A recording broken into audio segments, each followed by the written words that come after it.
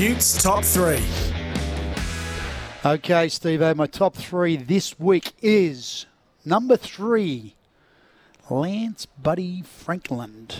And the reason I've said this is because there are some big retirements in AFL over this season, right? And it's going to be amazing, some of these guys. But he has done this humbly, announcing his retirement without fuss, without a fanfare, none of that stuff. But I can assure you, next week's send-off at the SCG will be massive. And you know what? It's going to be that massive that I've even considered jumping online and buying tickets to go down there.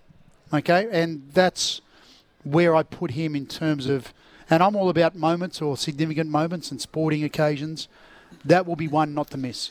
Yeah, I'm glad you mentioned that because we've even found ourselves drifting off. Like, as much as we love the NRL, through this FIFA Women's World Cup, we've almost drifted off from every other sport because that's what's captured our imagination. It's like when we've had the Olympics on and we just get caught up in that and you'd think NRL, Santa, well, who cares? It doesn't matter. We're focused on the Olympics and, we're supporting our nation and, that's what the Matildas have done.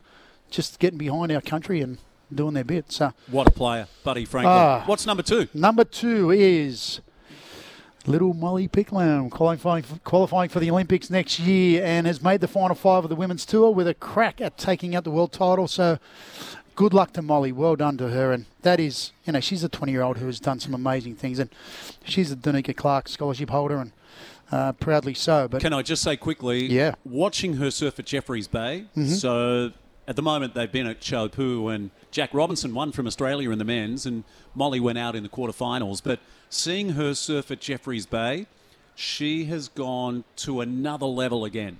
There's no doubt she will achieve everything in the sport. Yep. After watching her surf at J Bay, Molly, mark my words, she'll be a world champion. She could be an Olympic champion in years to come. And it could be this year. She could win the world title this year. Is that possible? Is that how it works with the top 5 or no? I feel like they've changed it from last year. Right, okay. I feel like it's Carissa Moore's or Tyler Wright's to lose. Okay, gotcha. Carissa Moore in the box seat. And really, technically, a lot of people will say Carissa should have won it last year. Yep. I think they've tweaked the system. Okay. It's going to be very hard to come from 5th to win it. Fair enough. And justifiably so. If you've done the job... Or 4th in Molly's case. Throughout the year, then, yeah, that's fair enough. And my number 1, Steve, I don't think you need to be a genius to work out who that's going to be. Clearly, it's going to be the Matildas. I thought it might be the Australian cricket team yet again. No.